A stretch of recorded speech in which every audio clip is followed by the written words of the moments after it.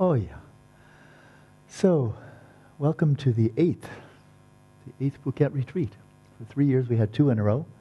Last year, 1, this year, 1, next year, 1. I know I'm personally delighted to be back. I had a lovely lunch with Klaus Hebben, who's created, you're seeing his imagination in this whole facility of Thanyapura.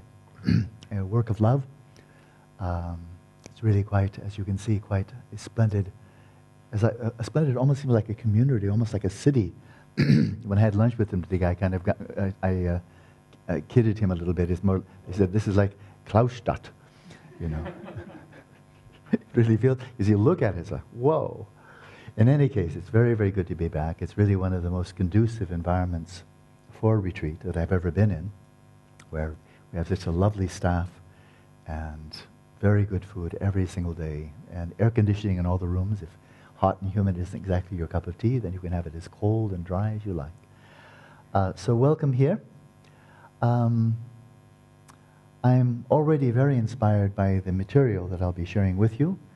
I'll simply might do my best to convey it with accuracy and with clarity. It'll be my great privilege to do so.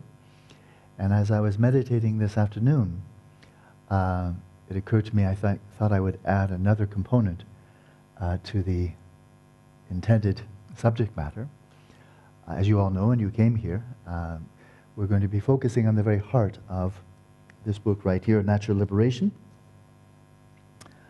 a marvelous book consisting of teachings from Padmasambhava, revealed in the 14th century by Kamalingpa, one of the great treasure revealers.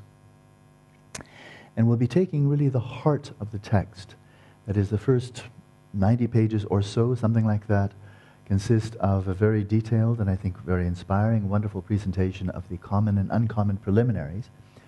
And so I've invited all of you, as I think you know, to purchase this book already, to have studied, reflected upon, meditated on the preliminary practices.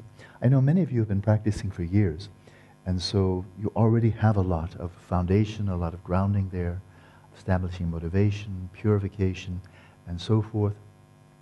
So I'm going to assume that one way or another, you've cultivated that ground, you know, to prepare you so that you can really derive very deep benefit from these core teachings of Padmasambhava. Padmasambhava is set forth in this text. It's called in Tibetan Jito Gomba Rangdul. Jito Gomba Rangdul. This self-liberation, Jito Gomba, in terms of, by way of the view of the Jito of peaceful and wrathful emanations, and fundamentally it's emanation of your own mind stream. But it's his teachings on the 6 bardos, with this long introduction, or preliminary prelude. Actually, as I recall, it was a disciple of Kamalingpa in the 14th century. And then Padmasambhava's own teachings on the 6 bardos begin right with shamatha, which is quite interesting because that's exactly what happens in, for example, the Vajra Essence, this very large teaching by Padmasambhava, coming by way of Dujum Lingpa in the 19th century.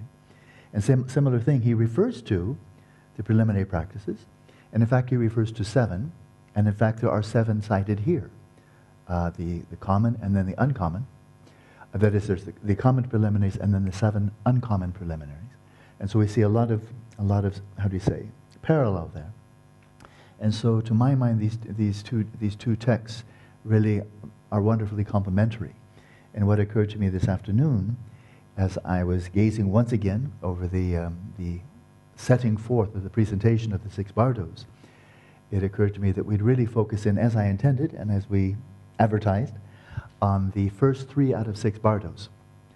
So the first of the 6 bardos is it's called the Tibetan Kisit Zimbe Bardo, the transitional process of birth and becoming. So I'm calling that transitional process of living, because that's what it is, but literally it's birth and becoming, involving grasping. So here we are, having been born, and how we are in the moment, from moment to moment, day to day, in a process of becoming. That whole process is saturated, if your experience is anything like mine, with grasping. I want, I don't want, I hope, I fear, and so forth. And so there's one transitional process, the first of 6. And then the second of these is or Milam Trube Bardo. It is the delusive bardo, the delusive transitional process of dreams, of dreaming, right? So we know this pertains to dream yoga. And then the third one is Gomba Sandengi Bardo, the transitional process of dhyana, dhyana or deep meditative stabilization involving meditation, of course. And so there are 3 others following that, but I think we'll have our hands full in 8 weeks, covering the first 3 of these. And they all pertain to how we can transform the circumstances of this life into a platform for achieving awakening, even in this very lifetime, right? And so that's the nature of Padmasambhava's teachings on the 6 bardos. There's those 3, and then there's the transitional process of dying, right? And then the transitional process of dharmata, which comes right after the dying. And then finally, there's the sipe bardo, the transitional process of becoming, which is the classic bardo, intermediate state, right? And so these are the 6 bardos, and Padmasambhava is presenting each of these 6, each one of them individually. And he sets out how to do this, each one of these as being a platform, a field of possibility for achieving awakening. You know, each one, any one of them can be your vehicle for awakening. So of living, which focuses on shamatha and vipassana, right? Dream yoga. Some people are very, very gifted in that regard. That can turn out to be their very major practice. They may do most of their meditation while asleep. And you find those yogis tend to sleep a lot. Whenever possible. They're taking a nap. They're just saying, "Well, I think I might be feel tired." Yes, definitely, you know. And then they're even to the next session, you know. And so those are kind of hidden yogis, because outside they look like they're just totally loafers. And then the transitional process of dhyana, by way of meditation, of course, is the cutting through. I have been translating as breakthrough, but a bit more literal and a bit more common translation, which I'm going to now conform to, is cutting through. Tek chut. Tek means something hard, gnarly, difficult to penetrate, and chut means to cut.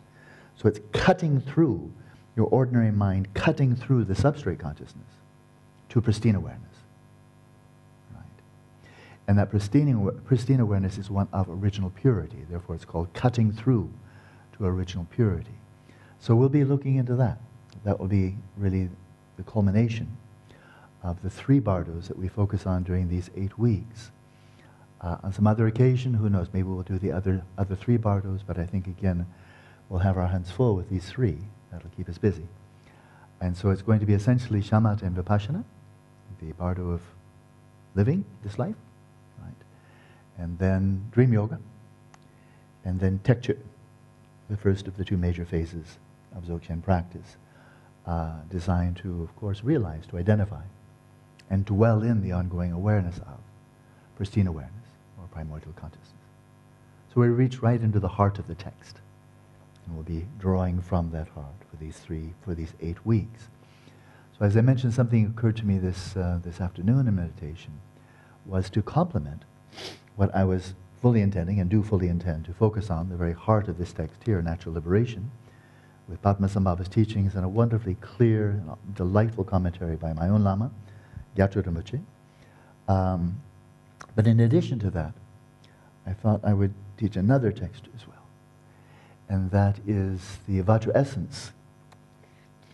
Begins again with, after a brief introduction, goes to shamatha, vipassana, and then elaborate presentation of stage of generation, stage of completion. Then the tek chut, cutting through to original purity, culminate, and then finally the tut gel, the direct crossing over to spontaneous actualization, which is really kind of the full flowering, the final fruitional flowering of your Dzogchen practice, right, to lead you to rainbow body, realizing rainbow body in this lifetime. So he sets forth the whole path. And then he even lays out different stages of manifesting rainbow body, you know, in the Vajra Essence. And then when it's all done, you say, well, I think you finished everything. You went from start to finish, showed how to achieve enlightenment in one lifetime. But then in this visionary experience, because all of these teachings are fundamentally stemming from Samattabhadra, manifesting in the form of Padmasambhava, specifically one of the 8 manifestations, the lake-born Vajra, Soke Dorje, or Saroruha Vajra, Saroruha Vajra. And so it's this manifestation of Padmasambhava who's appearing in this vision, this pure vision, to Jujum Lingpa, and then he's writing it down. And so after setting forth this whole path, then Padmasambhava is accosted by this circle of disciples in this vision. And they say, well, but what about if we don't come to the culmination of this path in this lifetime? What should we do then? And then Padmasambhava sets forth a very concise, and I think utterly brilliant, presentation of the 6 bardos, right? Kind of like remedial work. In case you haven't achieved rainbow body yet, well, this is backup. This is backup, And so what I thought I would do, share with you for these 8 weeks, is give you the oral transmission, the commentary to the first 3 of those bardos in the Vajra essence. It's wonderfully complementary to what we find here in Natural Liberation. And then what we find here in the Natural Liberation in the presentation of those 3 bardos can really be seen as like a commentary, even though the Natural Liberation appeared in the 14th century and the Vajra essence in the 19th century. When it comes to Dzogchen, frankly, it's timeless. I couldn't tell. By the teachings themselves, I would have no idea whatsoever that the teachings in Natural Liberation came in the 14th century versus the 16th, 18th, or 20th. It is really timeless. And likewise for the Vajra essence. There it is. It could have appeared in the 14th or the 12th century. But what is distinctive about the Vajra essence, one of the many distinctive factors or qualities of it, is that the speaker there, Padmasambhava, says that these are for disciples in the future. It has a very clear future orientation. And more than any other text I've read, literally more than any other Buddhist text I've read, in terms of the classics, the Vajra essence and the other 4 of the major treatises on Dzogchen that are transmitted, written down, and revealed by Jujum Lingpa, to my mind, and I know this is simply a subjective impression, but they have an incredibly contemporary quality to them. On the one hand, they're totally classic, mainstream, representative of the entire Dzogchen tradition. There's nothing peculiar or iconoclastic or anything like that about them. But just the way it's presented, I find just enormously fresh, inviting, inspiring, and contemporary. I really feel like here in 2014, Padmasambhava just speaking right to me here. And so that, of course, is very inspiring. So we'll be going back and forth then between the text in the Vajra essence, his presentation of the first 3 of the 6 bardos. There's establishing that route. And so we'll start maybe tomorrow, and then for each, and so give first let's say, the presentation in the Vajra essence of the transitional process of living from the Vajra essence, then go to the commentary, which isn't really a commentary, but the much more elaborate presentation in the Natural Liberation, and then proceed, and likewise go on to the next 2. Now, when it comes to the teachings in Natural Liberation on the transitional process of living, it goes right to shamatha and to vipassana. And I've taught shamatha so many times here, 7 times here, and then week-long retreats all over the place, and translated so many books, written a number of books, that I feel that is pretty well covered. And our time here is really precious. It's really short. So I don't want to just be going over material you're already very, very familiar with, such you might actually start waiting. Like, when's he going to get on with it? We're very familiar with this. When's he going to go beyond, so we can really get to, what is distinctive, which I haven't taught before. And I haven't taught this material before from Natural Liberation, not in any detail anyway. And so we'll go through the shamatha section. Actually, we'll pick up, frankly, I will be picking up at the culmination of his teachings on shamatha. So he gives other practices, methods, very good, of course, but we're just going to go directly to the shamatha without a sign. Because the other ones, he says, do this for 1 day, 3 days, and so forth. It's kind of like passing through town on a train, do that for a day or so. And then even when it comes to the shamatha without a sign, shamatha without a sign, even there, he has this sequence. Many of you will be very familiar with this, a sequence of methods. He says, do this for 1 day. Then he shifts to another one. Do this for 1 day. Maybe he does that 3 times. And then he comes to the culmination of that sequence of methods within the context of shamatha without a sign, where he says, now that you've done all the warm-up, now release your mind into space. And then he doesn't say do that for 1 day. He says do that until your mind has settled in its natural state. Right?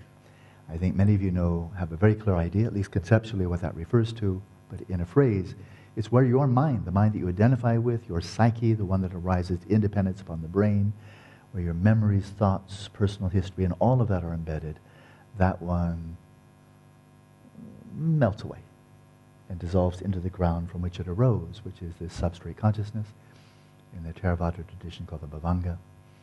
In the new translation schools of Tibetan Buddhism, it's called the subtle continuum of mental consciousness. So I won't be addressing the earlier practices of shamatha that Padmasambhava explains. You're welcome to read it. You can certainly practice it. But I will be returning to a practice that I have been teaching now for, 37 years. And that's mindfulness of breathing. I will be returning to that one. Because in terms of the shamatha practice, the one that I will kind of encourage to emphasize for these 8 weeks will be a combination plate. As I come to you as the Dharma chef, your Dharma nutritionist, a combination plate. And the combination plate, once again, I'm sure many of you are very, very familiar with. It's what I call, by shorthand, or by a short label, balancing earth and sky.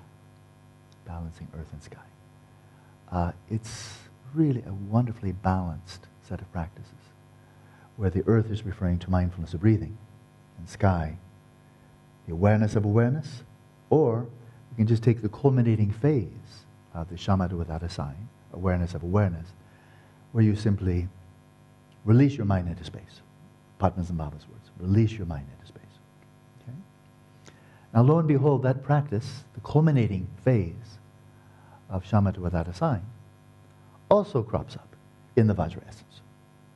But right towards the beginning, before he gives a full detailed account of shamatha in terms of the practice of taking the mind as the path, also known as settling the mind in its natural state.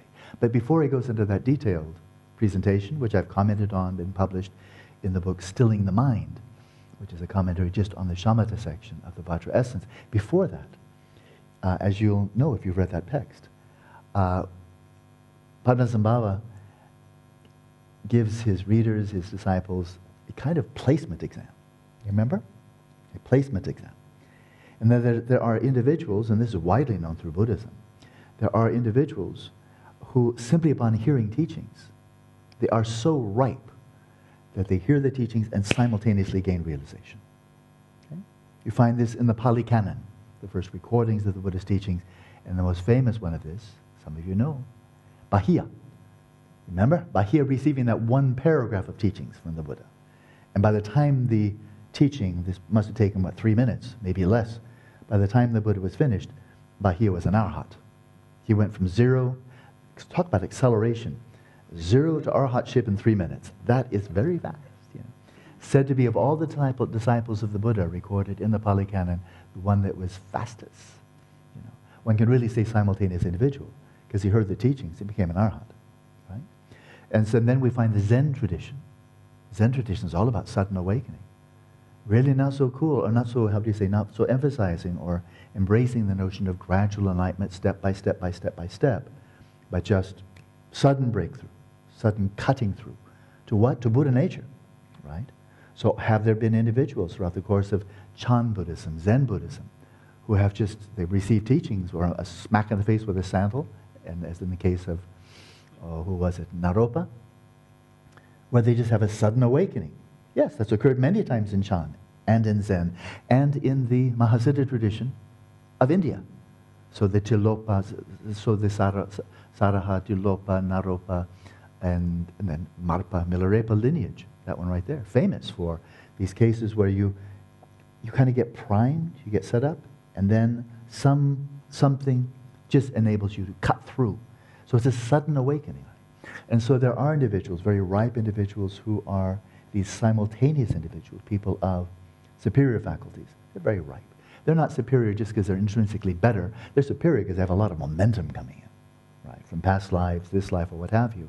And so they've done a lot to make themselves ripe, and then just a little dusting of, or actually that's probably a wrong metaphor, but just a light sprinkling of Dharma, and then suddenly they're awake.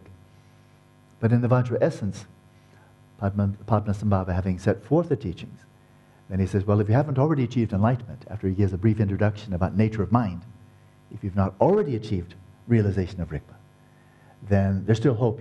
You may be a person of middling faculties or inferior faculties.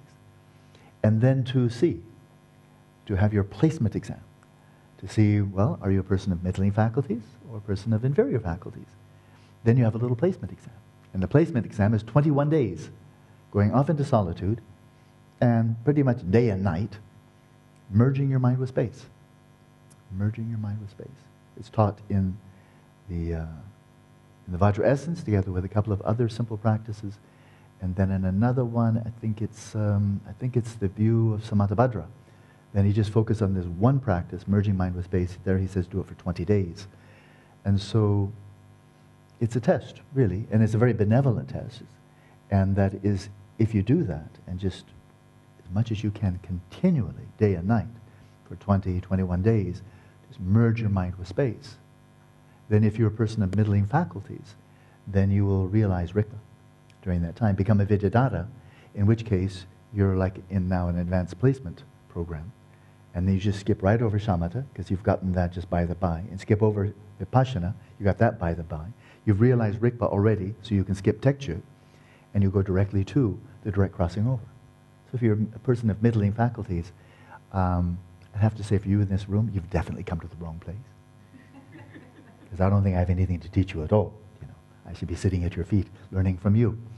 But on the other hand, if you go into retreat for 3 weeks, and you're doing your very best to merge your mind with space, and you don't realize Rigpa, but rather you find yourself getting a bit spaced out and restless and having a lot of thoughts and wandering and hopes and fears and so forth, and then 3 weeks has passed by, don't be discouraged, but you're not a person of middling faculties. Right? You're a person of inferior faculties, which means join the club.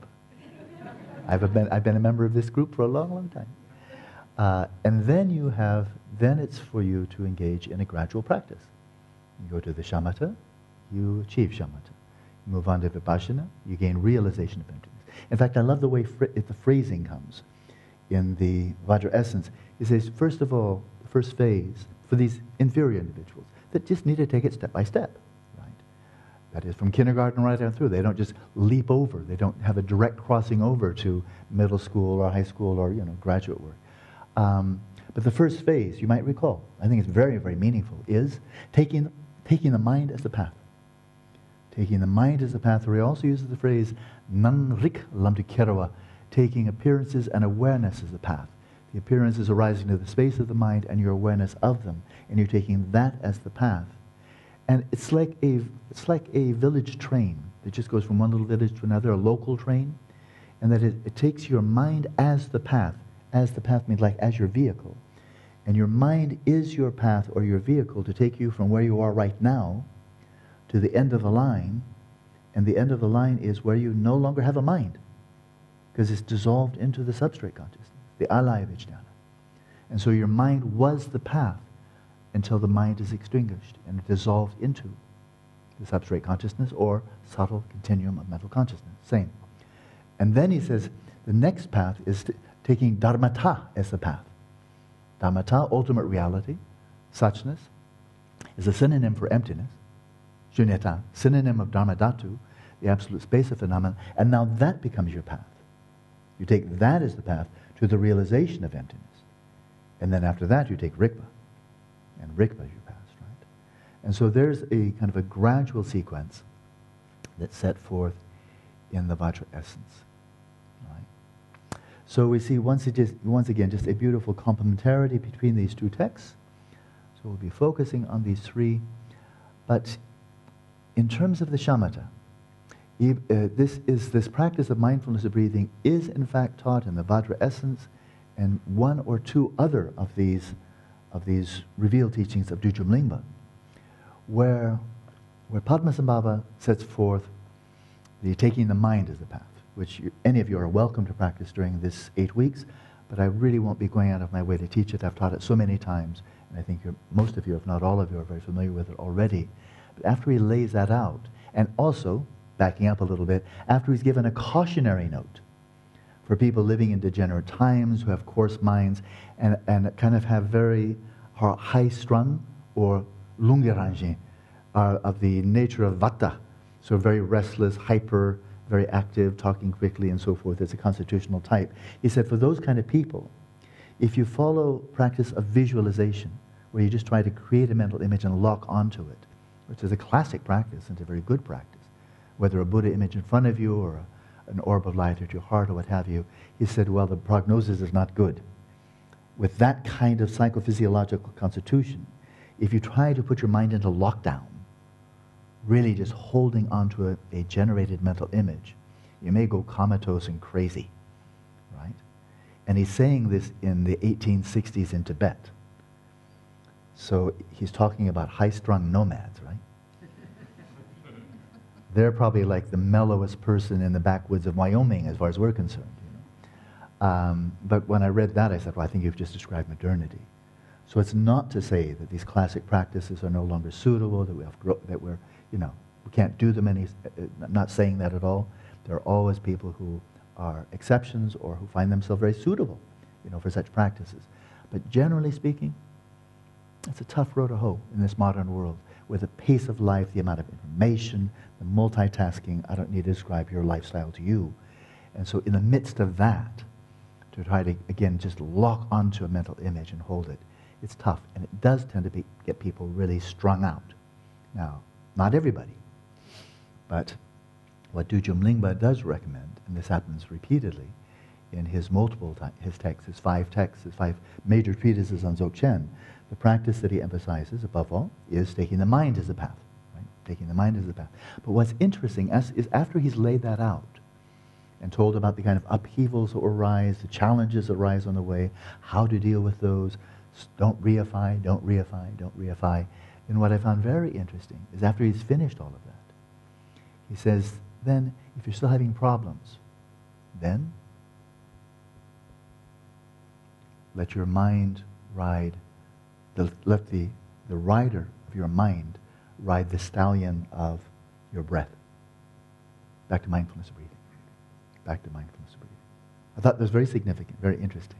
Right? And so, I'm going to be teaching mindfulness of breathing in a way I haven't taught before.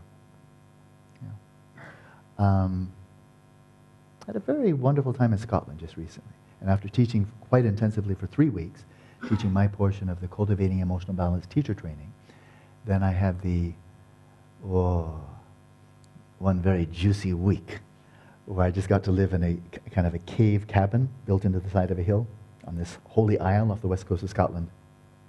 And everybody just left me alone for 1 week. No email, no nothing. And I just got to meditate 12 hours a day. So nice. And so it was very beneficial. And it occurred to me that various kind of ideas or stuff came to mind. But it occurred to me to take a slightly different approach to teaching mindfulness of breathing. It's a very minimalist approach. So like almost no interpretation at all. Just a literal reading of what the Buddha said when he set forth the practice of mindfulness of breathing, which he did, seems like countless times, as narrated in the Pali Canon, but also in the Mahayana. Very interesting, even in the Mahayana also. In the Prajnaparamita Sutras, he teaches mindfulness of breathing, and he teaches it in the same way, a minimalist way. And it's so simple, you wonder, why, is there any instruction there at all? But he simply says, breathing in long, one knows I breathe in long. Breathing out, one knows I breathe out long. Okay, got it. And then breathing in short, one knows I breathe in short. Breathing out short, one knows I breathe out short. Nothing complicated right there. And then breathing in, experiencing the whole body. Experiencing the whole body, I breathe in. experiencing the whole body, I breathe out. Okay. And then finally, calming the composite or the system of the body, the whole system of the body, I breathe in. Calming the system of the body, I breathe out. And that's all. That's what he says. That's it. For shamatha as a method, mindfulness of breathing as a method for achieving shamatha, and even proceeding beyond shamatha, even beyond access to the first jhana, to the second, third, and fourth jhana. He has nothing more to say. That's what he teaches. I just gave all of what he taught. And when I was off in a retreat there in Scotland, it kind of dawned on me, actually, I think that's enough. That these interpretations from the Theravada, focusing on the sensation of the nostrils and the preliminary sign, the acquired sign, the counterpart sign, it's marvelous teaching. Marvelous teaching. I just say, Namo, wonderful teaching. Asanga's teaching, where he gives detailed account of attending to the flow of prana, the energy flow, the flux, these fluctuating fields of energy throughout the body as you breathe in and out. It's a beautiful presentation. Oh, Namo, I have nothing to criticize. It's beautiful. But the Buddhist teachings are beautiful too. And they're the simplest ones, right? As I just gave the entire teaching. So we'll be going back to that and seeing how could we just do what he said and keep it real simple. And the simplicity of it struck me as being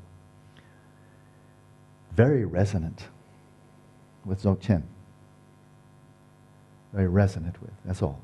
I'm not saying it's a Dzogchen interpretation, because it's not. You'll see it's basically a literal reading of what he said. There's virtually no interpretation at all. But I will say this, as a preliminary to everything that goes on for this 8 weeks.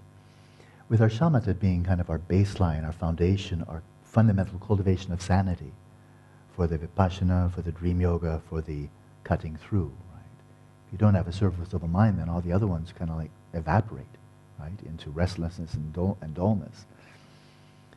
But a core theme in the practice shamatha within the Dzogchen tradition, and this is set forth really clearly, most clearly, in the briefest of Padmasambhava, or Dudjom Lingpa's presentations of the path, in the sharp Vajra of Conscious Awareness Tantra.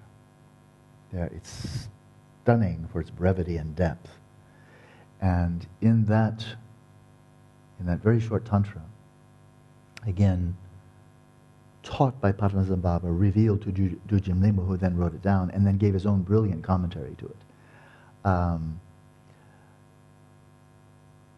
The entry into that practice, when do you crack the door open? When are you beginning to do it correctly? It's very simple. It's when you distinguish between the stillness of your awareness and the movements of the mind. Between stillness and awareness, between stillness and motion, stillness and movement. When you can experientially, not just conceptually figure it out, but experientially taste it, know it, experience it. The unflickering candle flame, that'll be always my mudra, it keeps on cropping up. That's my little mudra of awareness still, resting in its own place. Just like an unflickering candle flame, just straight up, right? When you can be aware of the distinction between that and the movements of the mind, okay, right, then you can go. Okay, that's your entry, that's your access. Can you follow the rest of the practice? Well, if you can do that, then the door's open. If you can't do that, if every time a thought, a memory, an emotion, a desire comes up, every time there's a movement of the mind, if your awareness is similarly in motion, a desire comes up, and then, oh, I want that. And then a fear comes up, oh, I'm afraid of that. And a thought comes up, I'm thinking that. And a memory comes up, I'm remembering that.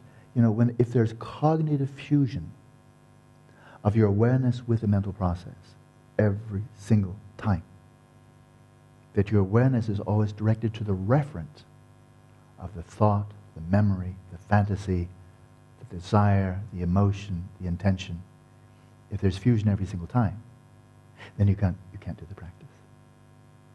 You're so like in a straitjacket of the mind.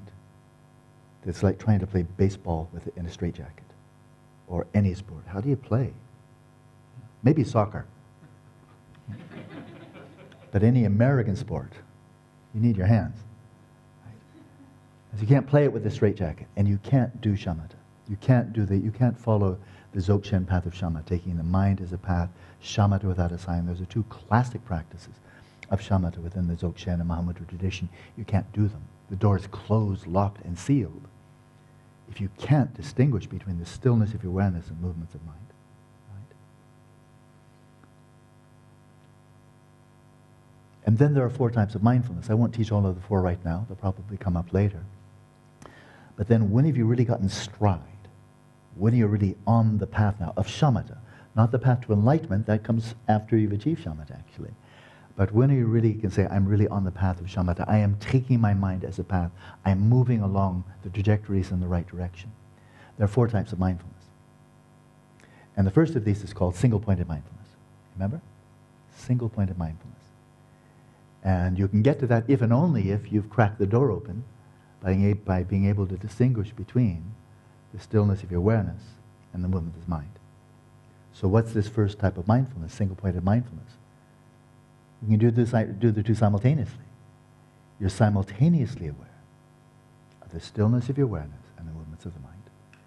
And that's all kinds of movements. It's very subtle.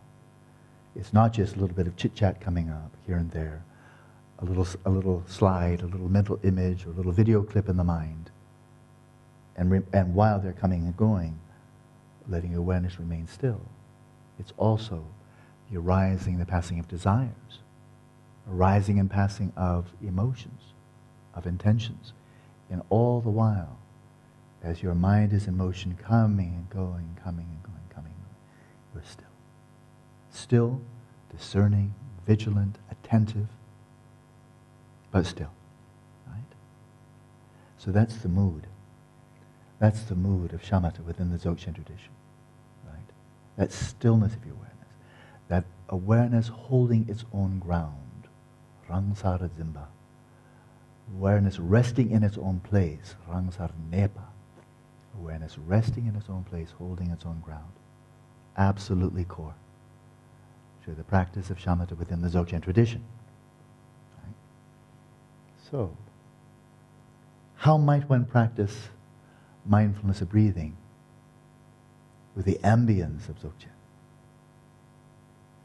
Your awareness remains still like an unflickering candle flame as the breath is coming and going, coming and going, coming and going. So we'll try that. Try that. I think it can't be too far off of what the Buddha actually said, because it's so literal. It's taking him so seriously. That in fact you really actually don't need to specifically direct your attention to the sensations of the nostrils, the sensations of the rise and fall of the belly, the sensations of the flow of prana throughout the body. If you're simply sitting there quietly, your awareness resting in its own place, holding its own ground, you're going to be aware of the rhythm of your breath. You don't have to particularly look anywhere. It's kind of like it's around you. It's kind of, you're in the rhythm. You're in that field, right? You're in the field of the rhythm of your breath. You don't have to do something specific to look for it. It's kind of like, it's the air you breathe. Right? The rhythm of your own presence in reality. So, I've experimented with that.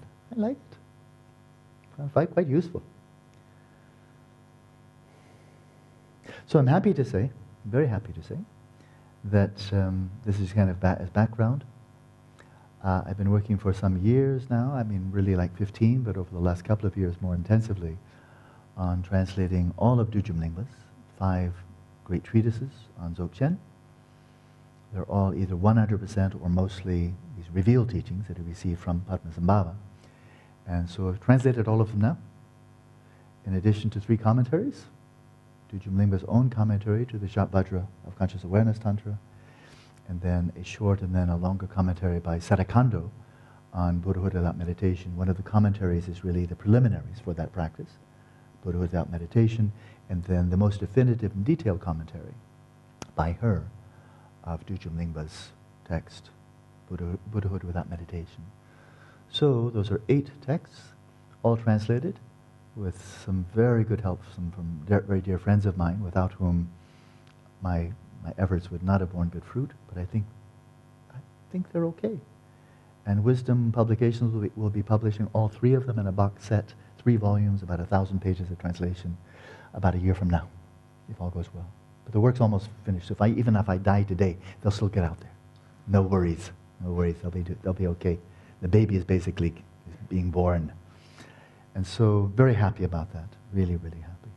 Gyatso Rinpoche kindly wrote a wonderful endorsement for it. So, because he's the one that authorized me, encouraged me to do those translations. So that's really in the background here. Something quite wonderful indeed. So, anything more?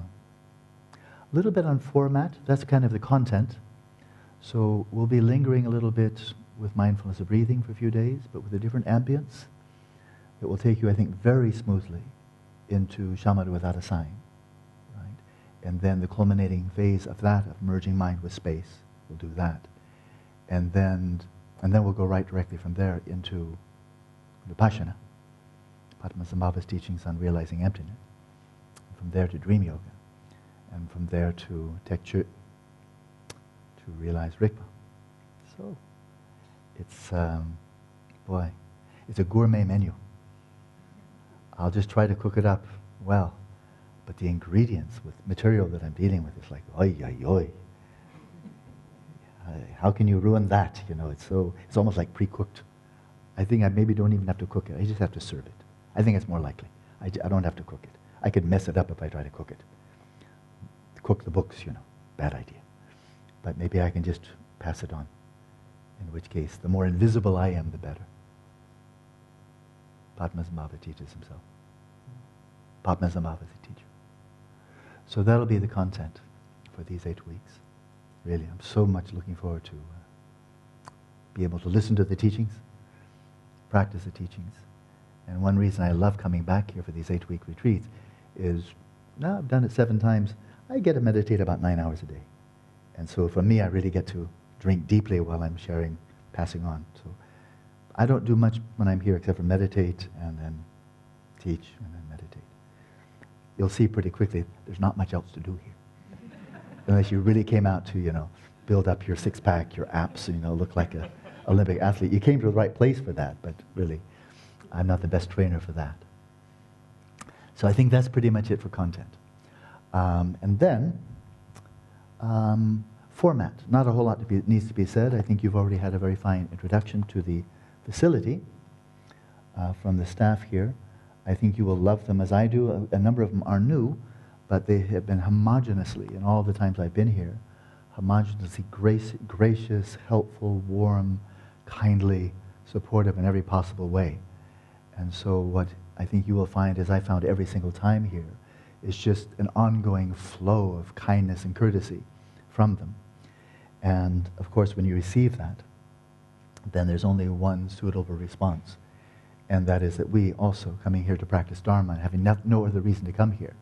If you were not want to work out in the sports center, fine, absolutely fine. But that's, of course, for the sake of your Dharma, not Dharma for the sake of, you know, looking good. But we're here for only one thing, to practice Dharma. And so as we're receiving their just ongoing flow of kindness and courtesy, then, of course, it is only appropriate that we just show them courtesy as well. Just ongoing, never any lapses, always courtesy. They are so kindly and so warm-hearted and so sincerely delighted with our being here. We've done this many times, and they're so happy when people come here just to practice Dharma. Because many people here come here for the, you know, for the food, for the sports, and so forth. Nothing wrong with that whatsoever. But they're very happy. They're, I think, pretty much all Buddhist. They're very happy then when people come here to practice their own Dharma. And that's what we're doing here. And so, as this is our, really our foundation, you can call it ethics if you like. It's a very elegant term. I like the word courtesy. It's a simple term that we all understand. Even if we have different views of, you know, one system of ethics, another system of ethics, basic courtesy is very, very simple to understand. And so that would be my invitation, my request, which I'm quite sure will be fulfilled. But like every single day, every single moment, courtesy with all of those around us. And then, of course, courtesy amongst ourselves. Because we are here. It's a matter of balance. You know, I'm the balance walla, you know, the B. Alan Wallace. And so the theme of balance is going to come up again and again. It always does. And so here's one element of balance. And that is, you all have your own individual rooms, right? Individual rooms. We could have twice as many people here. These rooms can't be doubled. We could have 72 people here. And a lot of people did apply for this retreat, and I had to turn away a lot of qualified people. But it's just very clear to me that for these retreats, people should have their own individual rooms. So on the one hand, we have 36, 38, 40 people or so coming here, each of us for our own individual retreat. You have your own space. We'll be in silence for most of the time. You're coming here and set up your own schedule. Get up when you feel like it. You have the number of sessions that you find most appropriate, how long your sessions are. You decide. You know, the only thing that we ask of you is, unless you're ill or something like that, that there's a really good reason that you do come to all of our group sessions. So I make that commitment. I'll be here every morning, every afternoon, barring illness, in which case I'll let you know. And so that's kind of our commitment. You know, that every morning, that there's no playing hooky, you know, that there's a commitment to the whole group, not just to me, but to the whole group. That this on the one hand is, let's say, 36 people coming here, each for our own individual retreat. And we have our own individual space, and that's true. But it's not just that, of course. We're also here as 36 people, plus a few, as a group endeavor. As a group endeavor. We're all on the good ship Natural Liberation, venturing out over the ocean of samsara to reach the far shore as soon as possible. We're all crew members, you know, on the same ship. And so having that sense that we really are all in this together, we're all here as spiritual friends, we're all here to support each other in practice, and above all, not to hinder anybody in practice. That's utterly crucial, that we're not a nuisance to anybody, right? And so there's the balance, that we're here individually for our own individual retreats, set up your own schedule. I am here in a very simple role, really simple and transparent. I'm coming here as a spiritual friend. That's how I think of myself. I was just with a wonderful Lama from Bhutan. We had him for 2 or 3 days in Santa Barbara just a couple of weeks ago. So delightful. Because I translated him for him earlier in spring at his home monastery in Bhutan. And he was just about to come on to begin the teachings. And he said, Alan, what's your title? Are you Lama? How do you think? Are you Lama Alan or Acharya Alan or Geshe Alan? What's your title? I said, I'm just Alan. Yeah, but what's your title? Well, some people call me Lama, but not everybody, and I have a PhD. That's not a matter of opinion. You know, whatever you think of me, I'm still a Dr. Wallace. I said, okay, Dr. Wallace. So I got my title. But seriously, I mean, I'm coming here not as a doctor, but as a spiritual friend. And it means something very simple. My task here, my responsibility, my joy, and my privilege is to do everything I can to assist you in your spiritual practice as a friend. If you want to regard me as anything by some other label, that's your business. But what I just said is true. That is what I should be doing. That's my commitment. Right? I'm here to serve you as well as I can in your spiritual practice. And you came here to learn about and engage in practices that I'm able to share with you, have been authorized to share. For both of these texts, I have authorized to give you the oral transmission and the commentary. You'll receive that, right? And so that's my commitment to you. And what I'd ask of you is that you come to the sessions, and if you can't, illness can crop up. You might have some tummy problems. We've had very good food here, very, very few health problems. But stuff can come up, getting a cold or what have you. Or maybe you need to go I had to go for a dental deal when I was in Scotland. One of my fillings broke, so I had to take off for an afternoon. So that kind of stuff happens, you know, life happens. There's a very good hospital here, Phuket Hospital. No, it's called Bangkok Hospital in Phuket. So if you do have any medical needs, they're very good, very, very good. And so, in terms of logistics, there it is, set your own schedule. Courtesy amongst ourselves at all times, you can expect it from me. I will do my absolute best to treat you always with courtesy, and that would be natural to be reciprocal, as with our staff here. And then in that spirit of courtesy, silence. Once again, it's a middle way. It's not rigid. It's not rigid like absolute, you know, do not open your mouth for 8 weeks. It'd be silly. But also this is so choice. It is so choice to be in this environment for 8 weeks, where everybody around us is just here to serve us. You know, they're cleaning our rooms, they prepare our food, they clean our dishes. Any problem comes up, you know, go to the front desk and they really want to help. And so to be in an environment like this that is clean, that it's safe, the food is good, the air conditioning is good, and if you like rain, you've come to the right place. You know? To be in such an environment like this, then it just makes sense. And many of us have traveled from long distance to get here to really take full advantage of the opportunity. You know, it's not so common to be in such a conducive environment with good spiritual friends, have such marvelous material to learn about and to practice. It really, I say that, you know, with deep reverence for what I'll be sharing with you, that we simply take full advantage of it. This is a retreat, a time to really focus single-pointedly on our own spiritual practice.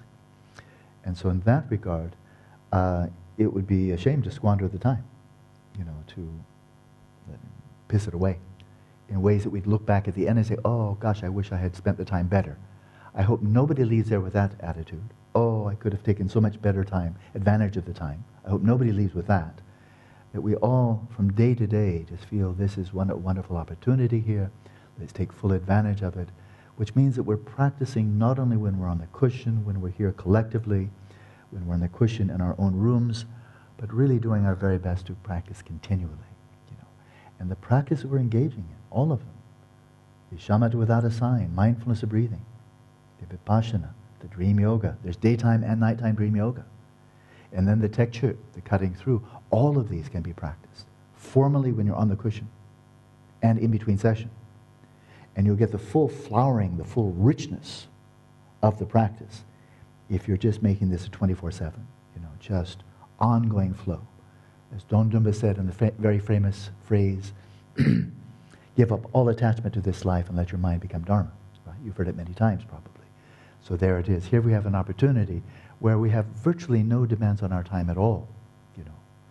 And so to take full advantage of that, this means that when it comes to silence, that's what I would strongly encourage, I would ask of you, is that your default mode, your default mode is silence. Right? Unless there's some really good reason to speak. You're just resting with your speech in its natural state, which is that of effortless silence, like the lute on which the strings have been cut, right? Now, especially within this compound, that is over there, the quad, the rooms, the accommodations, if we can really keep silent in the rooms.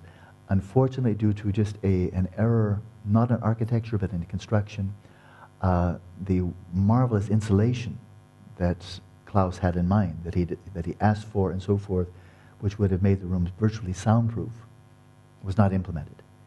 And discovered that only they were up. They'd have to rip down the whole building to put in the insulation, so it couldn't happen. So this means the sound insulation from one room to the next is not very good, which means then even in your room, if you can be really quiet, really, really quiet. I'll be the exception, because I have suites, so I have a room for meeting with people, then I have my own private space. So obviously for 2 hours a day, 1 hour in the morning, 1 in the afternoon, I'll be speaking in normal voice, and the people that come in for our weekly interviews or meetings, normal voice. So I just have to apologize to my next door neighbor. There's just 2 hours, be a bit noisy. If it's a bit disturbing, please come here and meditate, you know. But apart from my room, where there'll be 2 hours of conversation every day, if you can be really very silent in your own rooms, because you know your neighbors will probably hear you. If you cough, they'll probably hear you. But then also just in the walkways and so forth, the noise travels. Noise really goes right through the walls. So if there's conversation in the walkway right in front of your room, you'll hear it, right? And so there's just no reason to be disturbing our neighbors with unnecessary speech. This room here, I would encourage that I would simply ask that this room here, apart from the time that we're here collectively for Dharma teaching, for discussion, this is a place of silence. So some people really like meditating in a bit more spacious place, a little bit fresher, a bit lighter, and more open than your rooms. And so some people really like to come here for a couple of hours a day, right? And so this place is a place, just silent place, okay? Just a silent place. It might be possibly possibility to use it for yoga, but above all for meditation, but silent meditation. So this silent, our meals will be in silence. I think tomorrow at least, I'll return to this topic, tomorrow at least, we've just come here, and some of you know each other, old friends that we've known for 7 years, 10 years or longer. And so I don't want to ask you to go in silence immediately when you've not had any time to just kind of catch up on news and refresh old friendships. So tomorrow, no silence. Over there, yes, why not? But for meals, go ahead and talk through the meals, right? At least one day. And then I think what I'll probably do tomorrow evening, tomorrow afternoon, when we gather, I'll probably put it to a vote, because I don't have any strong wish, but I'd like you to kind of socialize a bit, establish that balance. You are already here for a solitary retreat, but have a sense of getting to know people a little bit and kind of moving into the realm that this is a collective retreat, a group retreat as well. So having at least one day, maybe two, where you have opportunity to just get to know each other a bit. That'll be good, but at least tomorrow. Meals, I think, not in silence. And then beyond that, as we then move into the silent phase, which will be really the main body of the retreat, when we come to the last couple of days, then I'll invite you to talk and socialize again. During that period, and this is where I speak of a middle way when it comes to silence as well, that if on some occasion you feel you and another person, maybe two people, really have something you'd really like to discuss, very meaningful, very relevant to your practice, that could be enriching, maybe you just like to, just talk about some aspect of practice. I don't want to prevent you. It's not my role. I'm not here as a policeman. And so if you and another person decide, maybe by writing notes or just quiet, a little bit of quiet, tiny bit of conversation, would you like to go out for a walk? Let's talk about Dharma, or something meaningful, something very relevant to this retreat. Then do it. It's your call. But what I would request is we have nice walkways here. There's the roads, which are, keep your eyes open, they're quite safe. And then plenty of walkways here in Thanyapura. I do pretty much all my walking since last year, in my walking within Thanyapura. But go for a walk. And then you can talk in a normal voice and nobody's going to care. You won't be disturbing anyone. So when I'm out on my walking, because I'll try to do at least one walk every day, when I'm out walking, if I see a couple of you out walking, talking with each other, just know that there's no thought in my mind at all. I'm not there, oh, you must be flaky, you're talking. That thought's not coming up. We're all responsible adults here. If you decide to go out for a walk and you're talking, I'm just going to assume this must be meaningful for you right now. I'm not going to give it a second thought. So there's no policing, there's no judgment. You make the call. More meaningful to be in silence during that occasion, or on occasion, more meaningful to have good conversation. All right? Because we are here as Dharma friends, not just one to everybody else, but hopefully all of us to each other. So that's for silence. Then we come to the I was about to say days off, but I don't like that phrase. My day off when I have no teaching commitments and no interviews. So my day off, right, of formal teaching. I think we'll stick to Sunday. We've done it in the past, and I don't see any real good reason to change. It is a day that we'll not be meeting collectively. It's a day, you can view it in different ways. One is that's a day when you have no interruption to your solitary retreat. And you can just go in and not come out, and just have a very deep day of meditation. That's a choice, right? You may feel, for whatever reason, that you need to do some shopping, you want to go outside of Thanyapura, what have you. Whatever you call it, again, nobody's going to be policing that. Nobody's going to be monitoring at all. It's your choice. We're all here as adults, came here to practice Dharma. What I would strongly encourage is whatever you do, if you spend maybe more time, maybe you'll go off and do a bit more exercise on Sunday, or maybe you'll feel you need to go to the festival to do a bit of shopping, whatever it is, that you take that not as a day off. Like you have 6 days of really practicing Dharma and then day off. And then the next day, then back to really practicing Dharma again. But rather you take that day as a day for full integration. Full integration. So whatever you've been practicing for the 6 days, say, all right, this is going to be a little sneak preview of what's going to happen on the last day of the retreat, when you're coming out. Does that mean your retreat's over, or is that the first day of your really integrating what you've been practicing and learning here with the rest of your life. So it's full integration. The full flowering of the practice is when you're returning to a socially engaged way of life and you're bringing all of your Dharma with you. And it continues to liberate, to transform your mind stream when you're not formally in retreat. So the little 1 day a week will be an opportunity. If you'd like to just go deeper into solitary retreat, fantastic, great.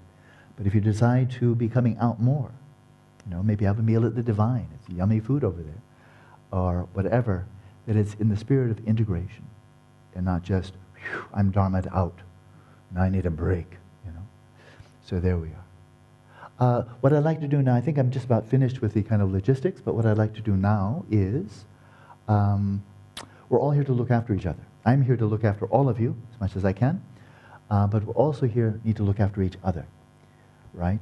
In the same spirit, just as Dharma friends, simply as Dharma friends. Looking after, caring for, attending to. You remember that? Attending to, looking after, caring for, watching over, and tending to. So that we're tending to each other. And so in this regard, we found it helpful in the past to create a buddy system. Right? And so if you're here as spouse, that would be a natural one, or friends, or just anyone. But by tomorrow afternoon, please have found a buddy. Please find a buddy.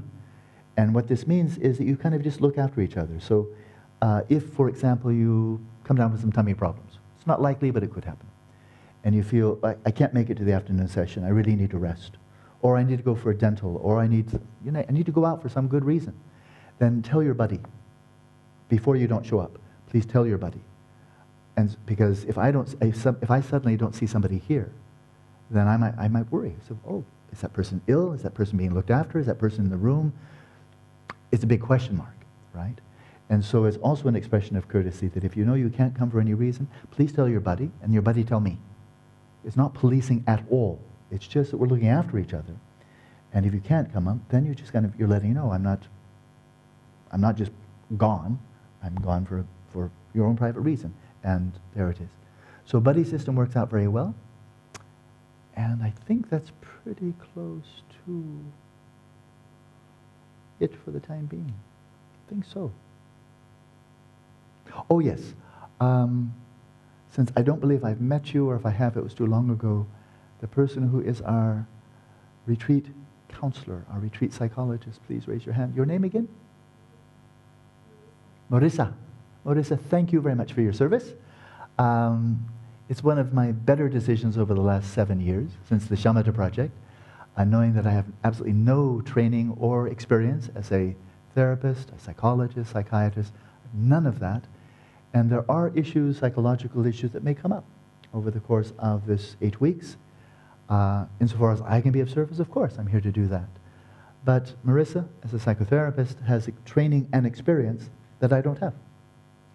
If some issue comes up, a psychological issue, where you feel, I'd like to get, maybe some counseling from a friend. A friend above all, a caring and compassionate person with professional training in this area, then Marissa is a person to call. If you can maybe, let's see, how should we do this? If you can just put up a little note on the bulletin board of, let's see, just your name. And so if somebody in the near future would like to contact you, that they can leave just a note for you on the bulletin board, okay, Marissa. And then we'll see how this plays out. My job is, in a little bit tongue-in-cheek, but not quite, is to give Marissa as little work as possible. That is, I'm here to help you balance your practice, right? And if upheavals come up, if challenges come up, to provide you with the Dharma teaching, to be able for you to deal with them, move through them, process them, whatever. So that's my job. But again, it doesn't always work, sometimes, or even if it does, often people like a second opinion from a second doctor. So Marissa provides another perspective. It's not my perspective, it's another perspective by a trained professional who's here, again, in the spirit of Dharma. She's not just coming in as a hired gun. She's here with the rest of us to practice Dharma. So Marissa's here, and we'll see after a week or two whether it might be helpful for her to have a couple of hours per week where you're specifically available. But we'll kind of play that one by ear. Okay, but thank you, Marissa. It's a real service. It's been useful on occasion, sometimes very useful. I think always good and sometimes very useful to have a person with your kind of training to deal with issues for which I'm not specifically trained. And then you and I can always work together.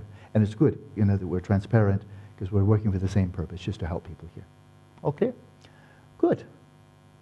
All right. And so before we close, it's almost 9 o'clock here, I just want to greet everybody who is listening by podcast. So Danny, if you can just edit out the part of introduction, and I think you'll just see obvious where to stop, and then maybe you can pick up right now, the part that does go on the podcast. But I must say, I've just been delighted over the last couple of years especially to be traveling all over the world and then find people say, oh, you've never met me, but I've been listening to the podcast, you know? I think, oh, there was some benefit there. And at no extra effort at all, you know? I'm here explicitly teaching 36 people. And I will tell you, you are the center of my attention. I'm here to be of service to you. I'm meditating a lot, number one, because that's just what I love to do more than anything else. But it's also the way that I found that I can be of best service. If I'm coming directly out of meditation to be with you, and then when I'm not with you, going right back into meditation, that just tends to bring another quality to the teaching. So that's just generally what I'm doing. Besides that, I can just tell you, there's no secrets here. A bit of email I have to keep abreast with because I have activities around the world. I'll be doing a little bit of polishing of that 1,000 pages of Dujum Lingpa translations. And there's this wonderful Lama I mentioned. His name is Gangten Tugo Rinpoche from Bhutan. And we've just made a wonderful connection. He's now one of my lamas. I'm just very impressed by him. A wonderful teacher. He's clear, he's articulate, he's grounded. He has 9 years in meditation retreat himself, full-time retreat. He's also really knowledgeable. And so just in the couple of days he was in Santa Barbara, I learned so much from him. You know, even though I've been trained in Dzogchen for 24 years, like, wow. I wasn't where my notes, you know, I wanted to take notes. So the long and the short of it is he's the representative of a whole lineage of Dzogchen within the Tibetan tradition, or Bhutanese Tibetan tradition, of the Pema Lingpa lineage. He's said to be the emanation, one of the 3 emanations of Pema Lingpa, primary lineage holder for his whole country, which means the world. Because he's like, Pema Lingpa is like the patron saint. After Padmasambhava, he's like the patron saint. At their turn, the treasure revealer, the principal one for all of Bhutan. And so there's a core text that he's been teaching for some years now. And when I was with him in Bhutan, I was translating for him and serving as an interpreter, just his concluding teachings, because he'd given earlier teachings that I had been not part of, and then I was invited in to translate for the conclusion. It was just on Turtgal, the direct crossing over primarily. But as I read through the translation, I commented, I think there's room for improvement in this translation. And he said, good, do a new one. I was like, you know, me and my big mouth. But it was really a very joyful responsibility to take on. So that pretty much, now you know my life. I'll be doing that translation, fresh translation, a little bit each day, because I've already done a fair amount of it. Polishing the Dujum Lingpa translations, doing what email I need to do, meditating, and having a wandering mind. That also takes some time. You know? So that's pretty much it. That's what I'll be doing. So thank you, Danny, for carrying the torch, keeping up our lineage from Daniel, who started all this flowing. He was at the teachings of Gangten Tugo Rinpoche just about 2 weeks ago with his mother. And it was just delightful seeing him and his mother again, 2 very, very sincere practitioners. So that's about all from me. It's about 1 minute till 9. Anything quickly before we wrap it up? All right. Well, very good. So I'll see you all at 9 o'clock tomorrow morning. Have a good night's sleep. We'll get over jet lag pretty swiftly, I hope. And then again, meals, morning, afternoon, evening meal tomorrow. Be free to socialize, get to know each other a bit more. Then we collectively, that is really primarily you, will make a decision tomorrow afternoon whether you've had enough of socializing, whether to really go for immersion into solitude, or maybe one more day. That'll be your call, whatever's best. Okay? Have a good night's sleep. And welcome to everybody in podcast. This one more point for the podcast people. If you're following along, you'd really like to enter into the practice, I'd really strongly encourage you. Get a copy of Natural Liberation, because I will be following quite closely. And very glad you can listen. Delighted to be able to share this with a broader audience. around the world. So welcome to our community vicariously, and may you all have a good night's sleep. See you tomorrow morning.